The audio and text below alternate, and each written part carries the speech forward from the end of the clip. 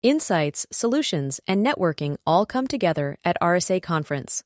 Join a global cybersecurity community at rsaconference.com/ITSP Mag 24.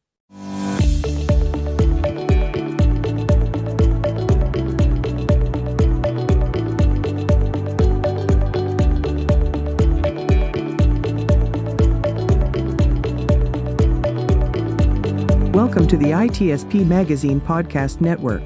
You are about to listen to the Soulful CXO podcast with Dr. Rebecca Wynn. These conversations focus on the intersection of technology, business, and humanity, exploring how these three areas impact each other. Dr. Wynn interviews guests, including business leaders, entrepreneurs, and experts in various fields, to share insights and experiences on cybersecurity, risk management, and leadership. The podcast aims to provide a fresh perspective on how technology can be leveraged to create positive change in the world. Now sit back, relax, and enjoy the show.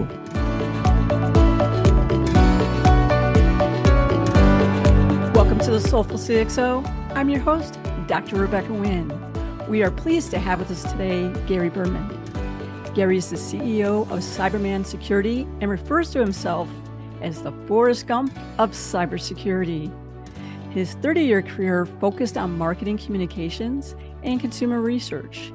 He began his career as the founder and CEO of Market Segment Research, a leading firm specializing in the demystification of American marketing.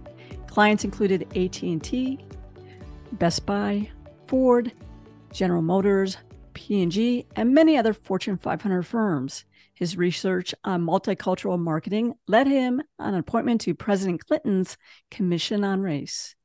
He pivoted from victim to advocate to help others avoid the life-altering consequences of hacking. His educational vehicle is a superhero comic series animated platform, the Cyber Hero Adventures, Defenders of the Digital Universe. Additionally, he hosts the Cyber Hero Adventure Show, where he shines a light on true cybersecurity heroes who toil in anonymity to keep all of us safe online. Gary, it is great to see you again. Welcome to the show. Thank you so much. What a privilege to be here with you. Your background is fascinating. You have a long background in marketing.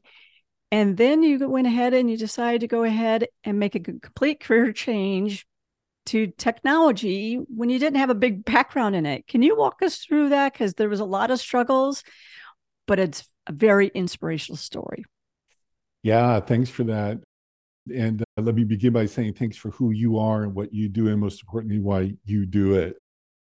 I didn't really make the decision. The decision was actually made for me.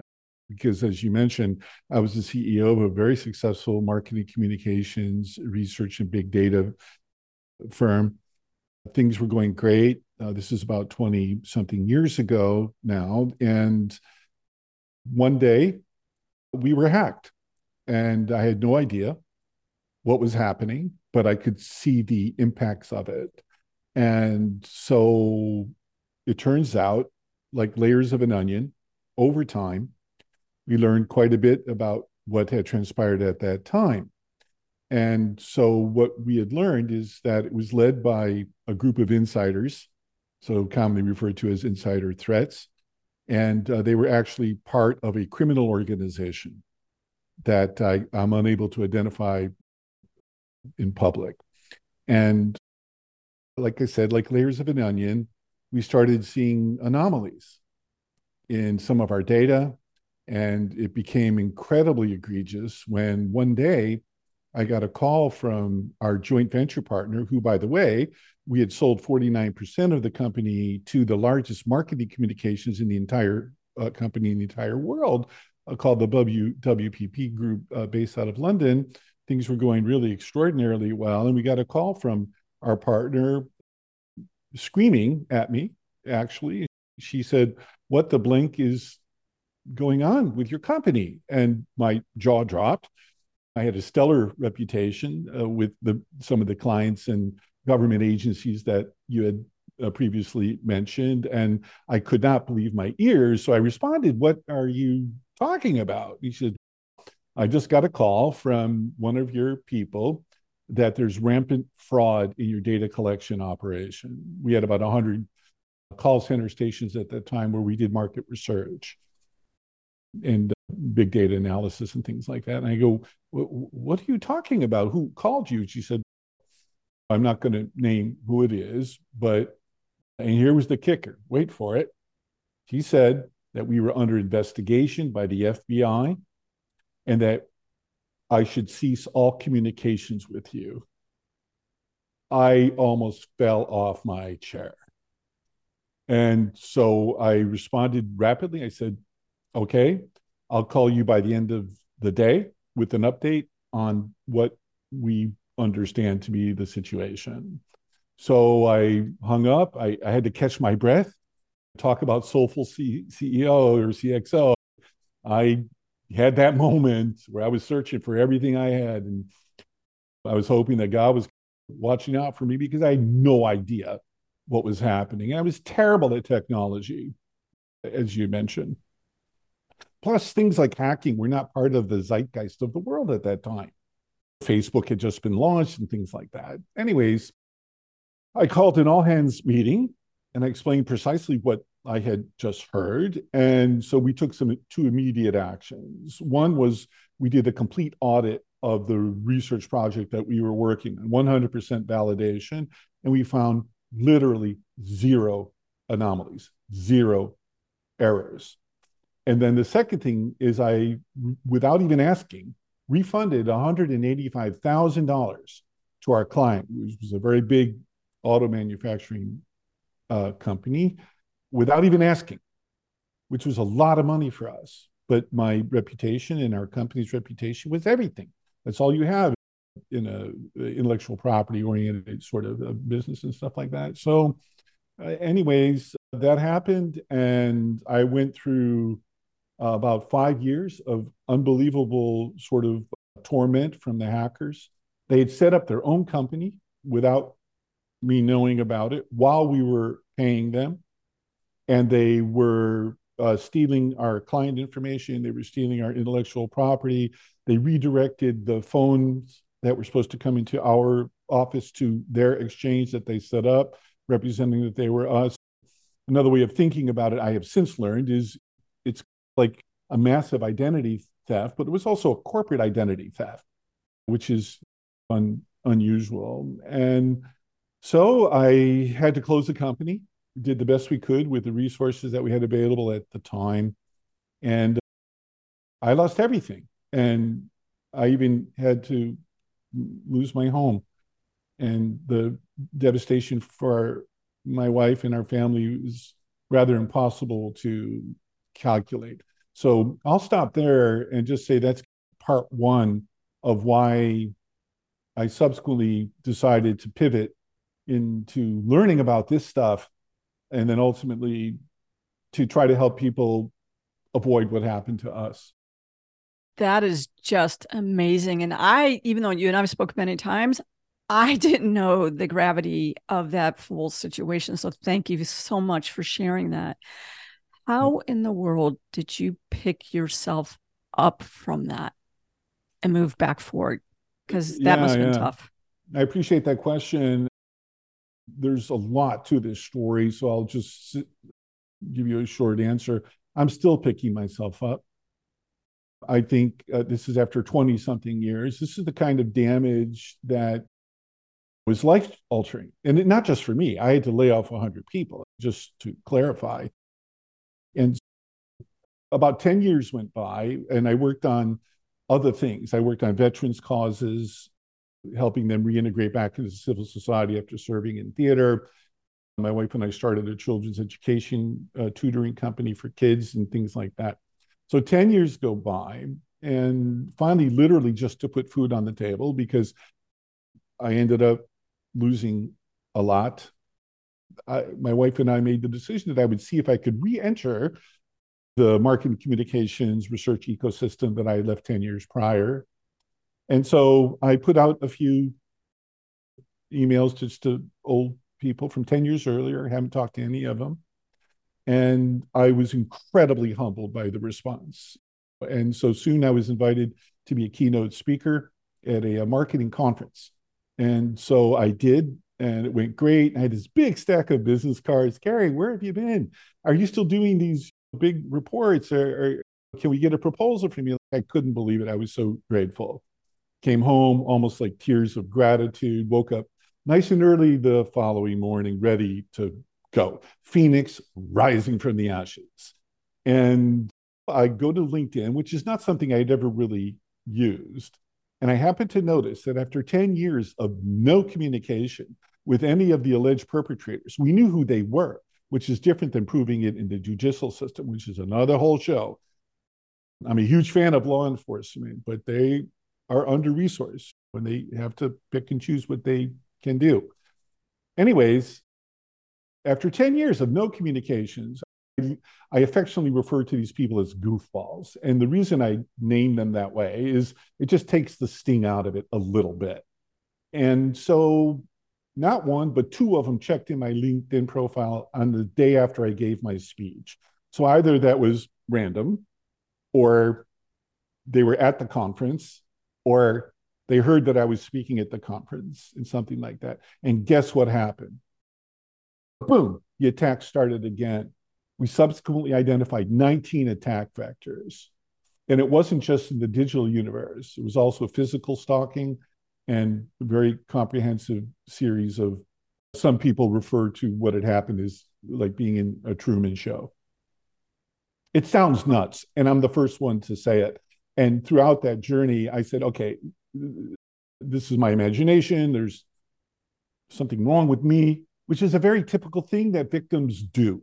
And I learned two things about being a victim. Number one is that there's so many victims of so many injustices in life. So it's not unique. And the second thing, which is answering your question, how did I pivot, is it's just exhausting. And I decided, okay, take a deep breath, muster the resources that I have at the moment, which were de minimis, and get into cybersecurity. So I bought a book called Cybersecurity for Dummies, thinking, okay, those yellow books like with the black stripes on them. And I said, I'll start there. I'm very self-aware. And this was at 57 years of age. So I don't know if you can teach an old dog new tricks, but I was barking. Page 1, page 2, by page 10, Rebecca, I was lost. So rather than quitting, I found the company that put it out, Palo Alto Networks. I got the CISO on the phone. And the only reason I got him is after 17 times calling, my name's Gary. I hear on the phone, oh, hey, John, how you doing? He picked up the wrong line. There's no way I was going to quit. So I got him and I explained to him what happened, that I was lost after 10 pages, and he busts out laughing. And I'm a funny guy, having lost everything, and better laugh than cry, or I suppose you could do both. And I said, may I ask why you're laughing so hard? And I'll never forget, he replied, it's not really for beginners. Then why do you call it cybersecurity for dummies? And that's when I realized there had to be a better way to distill complicated technology information into something people could get their heads around, at least a little bit. And I happened to see Spider-Man, light bulb goes off, superhero comics. The only problem is there were three problems. I knew nothing about the subject. I knew no one in the industry, and I knew nothing about comics. I wasn't even a fan. But other than that, I thought I was perfect. My wife thought I was just crazy. But I said, I'm on a mission and I'm going to just do this. So I went to LinkedIn again, and one at a time, I did a search by the title CXO, and I got all these people, and I invited them to connect with me on LinkedIn, send me real life stories of cybercrime, answering the questions, what happened? What were the consequences? What were the lessons learned for possible inclusion into some kind of comic or something? And to date, I have 23,500 followers on LinkedIn of the most important people in the world. I went to 53 cybersecurity conferences in a period of just under 5 years at my own expense. And I did start learning a little bit about many things, but I didn't really know anything in depth. I became a reporter for a magazine. And so the whole sort of cybersecurity ecosystem turned towards me because I could write stories about their solutions or whatever it was. And conferences were and continue to be my beat. And then COVID hit. Oh, no more conferences. Bam, right down to the ground again. I said, okay, what do I do now? So I said, I'm going to do a show, and I'll use air quotes. What is that?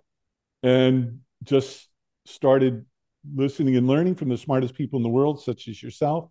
And I've done over 300 interviews with these amazing people. And I'm incredibly grateful for this opportunity in my life at this stage. What did you learn by going to conferences? Because I find there's a couple of conferences. There's conferences where you know that people are going there because they want to get out of the office and eat and stuff like that. I see them on their phones. They're not really going to the sessions or listening.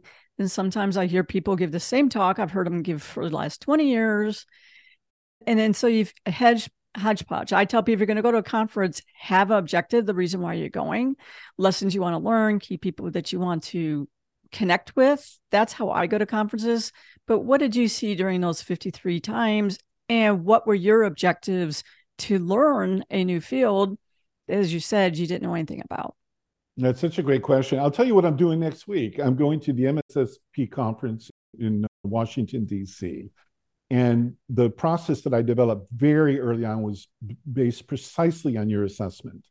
And so what I do is I look at who the speakers are.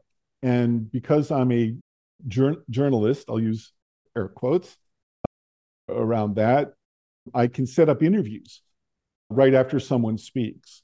And so that's what I've always done. I always just went for the speakers, and I seldom went into the vendor booths because for me, I don't really sell anything per se. I'm legitimately an advocate, and I've demonstrated now over 7 years to earn some trust in a zero trust industry. And so I select the speakers and the kinds of topics that I think will be beneficial to where I was and am on trajectory of the learning curve. And I go to those events, but then I interview them afterwards, which is great for them because it shines the light on them. And it's also symbiotic for me to learn and things like that. So my whole time, I only spend time with thought leaders.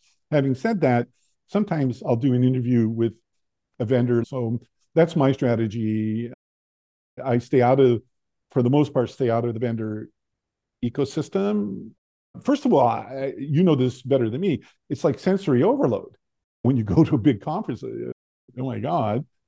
And from a marketing communications standpoint, it's very hard to differentiate vendor 1 from vendor 400. Maybe about 15 percentage points difference when you drill down to and stuff like that. Yeah, I usually spend time with vendors, but I can go very quickly. I look to see if it's the same or someone's got, oh, that's a cool feature. Oh, wow, that's cool research that you just did. Tell me more about that. And then what I find out really quickly is, did they send the people who really could do the deep dives with me along those lines? And that's how I test them. But I always do the vendor walk, but I do it to look to see what is the upcoming cool things. I will be honest, if it's super cool swag, I'll grab it, either for myself or I donate it to someone else. But I do go ahead and do the vendor quick walk. But I won't name the vendors, but there are some thought leading vendors out there. Of Those course. are the ones that definitely, yeah. and they'll pull to the side, like you said, they'll pull to the side. And you're like, hey, can you go ahead and can you explain to me more about that? And they'll go to the side and they'll do a deep dive with you. I think those are the great ones. Have a conversation with me, and then let's determine if we want follow-up conversations. I think there's a responsibility on both sides. It's the same, but slightly different. I have tremendous respect for everyone in this ecosystem, and there's a primary reason for it. They know a lot more about it than I ever will. So if I go through an event space or something like that, I don't even know what I'm looking at, plus or minus. So I can't ascertain the validity of someone's solution per se, but I can listen and learn to thought leaders who are already vetted by the conferences. They've already, through their own criteria, decided, okay, Susie or John are good speakers on these topics. So that's why I gravitate that way. And many of them are vendors, obviously. I understand the economic incentives for these kinds of relationships and things like that. And I do have a lot of respect for them. It's just not my beat. I think the important thing is if you're going to a conference, if you're going to a webinar, what is your purpose for going there? What is it that you want to achieve? I do that for staff. If they go, I just want to go to this conference, I'm like, what are the reasons for the conference? Right. What are the reasons why you need to go to the conference? What lectures or whatever do you want to go to? Because what I ask them to do is then I ask them to do a brown bag lunch to share with others. If it's just that I need to recharge, maybe that's still good for them to go, because being around your peers where you can see that people are in this battle, this war all the time together is a good way to recharge. But sometimes there's other ways to do it as well too. So I think having those clear objectives and what you want to obtain out of it is really important. Makes sense. Learned a lot of things about resiliency. As you ran a very successful company, you ran into a nightmare situation, picked yourself back up, had to go ahead and reach back out to people again, which is always tough, right? Because we have our ego, and the same thing is we don't know how we're going to go ahead and be accepted by others. And That's then right. being able to go ahead and find a niche that you're doing really well in. What key lessons have you learned going through that cycle that you can share with someone else who might be somewhere in that cycle and they need that encouragement? Yeah, for sure. I really appreciate that insightful question. So, quick anecdote about what I learned was it's important to have psychological air to breathe. And there are different tools for your quiver to do that. And one of my most valuable tools was from a quote from Albert Einstein, when a reporter said, Mr. Einstein, on one hand, you have science and physics and mathematics and all that. And on the other hand, you have people who believe in some universality or God or something like that. How do you reconcile those two worldviews, he was asked. And he said, after thinking about it, coincidence is God's way of remaining anonymous. And while I don't sit around in a yoga position hoping for things to happen, I do have my antenna up for moments, such as when you and I first met. I could tell there was a spark there, but that's not enough. People can tell it, like when the hair on your neck stands up or something. We have intuition, I guess you can call it, or many different words to describe it. It does require some kind of action or insight, which then requires some resources. It might be education, it might be time, it might be money, it might be friendships, it might be people, fill in the blank for any of you and your listeners. And then you have to have the courage to do it, to actually take at least a baby step in the direction that you see. So for me, my big moment in cybersecurity happened when I was invited to give a speech at the Gartner Security and Risk Management Conference in Washington 6 or 7 years ago now. And I've been a public speaker my whole life. That's my core competency. I'm really funny and I love making it about the audience. And so I'm really good at it. And I don't never get nervous except for this speech. And I was literally shaking. I could feel my heart pumping, the adrenaline going, fight or flight, like what to do. And the reason is that I was going to share, I'll use air quotes, evidence of what happened to me to a cybersecurity audience who could call BS, or maybe it's a misattribution or false positive, or you didn't upgrade or update or whatever. All the millions of reasons that I could be wrong. And I had to have the courage to do it. And so I did. I spoke for almost an hour. And guess what happened when I was done? You didn't get picked on. Hopefully that they appreciated what you had shared. Yes, I got a standing ovation. Nice. And then afterwards, like no exaggeration, 30 or 40 people were waiting in a line to talk to me. And they were asking me questions like, how did that Bluetooth happen? That attack happened? I said, how am I supposed to know? You're the one that's supposed to know this stuff. What are you asking me for? And it was like that. And it turns out I was an early sort of target of pretty sophisticated stuff that even to this day, people wouldn't believe. And I found a home. So that's my long-winded answer. Find a home with a community of people that are trying to do something good in the world, that fulfills you as a person, that gives you fuel and energy. And if you're as lucky as I am, try to have some fun doing it. Yeah, I think one of the biggest challenge always is getting over our own fear, uncertainty, and doubt, and then finding at least just a couple people who will support you no matter what. So I know you have a strong family. Did you have business partners who stayed with you, or was it just on this journey that you start finding more like-minded people like myself along the way? Yeah, it's a little bit of both. God bless my wife. If I were her, maybe I couldn't do it, because this stuff was just so all-encompassing and just not believable. People have trouble believing victims of all kinds of things for all kinds of reasons. But she did and does.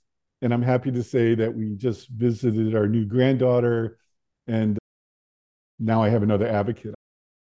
And my two daughters have been amazing, for sure. But that's also an interesting thing, too. I keep a firewall between this stuff and them. I do, because it can be incredibly scary. Fear, uncertainty, doubt. These are real things. And there's some bad people in the world. Having said that, I don't know, qualitatively, the ratio of good people to bad people is probably 10,000 to 1. But the only time you hear about hacking or cybersecurity is when the goofballs win. You don't hear about all the good people and stuff like that. So that's the community that I've been able to become part of. And it just keeps getting better. And I love giving back. That's why I do my show and other things that we're embarking on now. I'm going to tell people we're all in a cyber war at all points in time. And we just have to join forces and really support each other instead of ripping people apart, because most of the time, be honest, it's like they got it was them, because it could have been me, but they actually got to them first. You're bringing up an interesting point, because one of the things I learned is like the goofballs, criminals, threat actors, nation states, things like that, which I've interacted with all levels of them now, are horizontally structured. They share information freely about best practices on how to do their evil deeds. And the heroes are more vertically structured because of intellectual property or competition, or the patchwork of local, state, federal, global regulatory information sharing and analysis centers. Because I thought, okay, their intention is to work together. And that's what I wanted to, in a small way, help facilitate. Another group is, if you're in one of the critical sectors, is InfraGard. They are your advocates, and they're there to help you. So reach out to them, and you should know who your field FBI agents are in your local area, and you should have them on speed dial. That's right. Our time has run short, unfortunately. What is the best way for people to reach out to you for speaking engagements and to learn more about your company? Yeah, thanks for asking. And thanks again for your time and consideration. You can go to cyberheroescomics.com, HEROES comics.com, to see some of our stuff.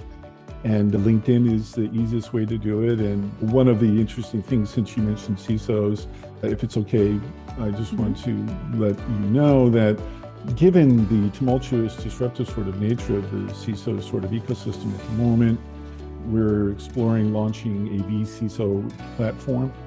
And that's something that maybe your audience might have some interest in learning about. Most definitely. Gary, thank you so much for being on the show. You are a soulful CXO. Yeah, thank you so much. I'll tell my wife. We hope you enjoyed this episode of Soulful CXO Podcast with Dr. Rebecca Wynn, part of the ITSP Magazine Podcast Network. If you learned something new and this conversation made you think, then add this show to your favorite podcast player. Subscribe to the ITSP Magazine YouTube channel and share the ITSP Magazine Podcast Network with your friends, family, and colleagues. If you represent a company and wish to connect your brand to our conversations and our audience, visit itspmagazine.com to learn how to sponsor one or more of our shows. We hope you will come back for more stories and follow us on our journey.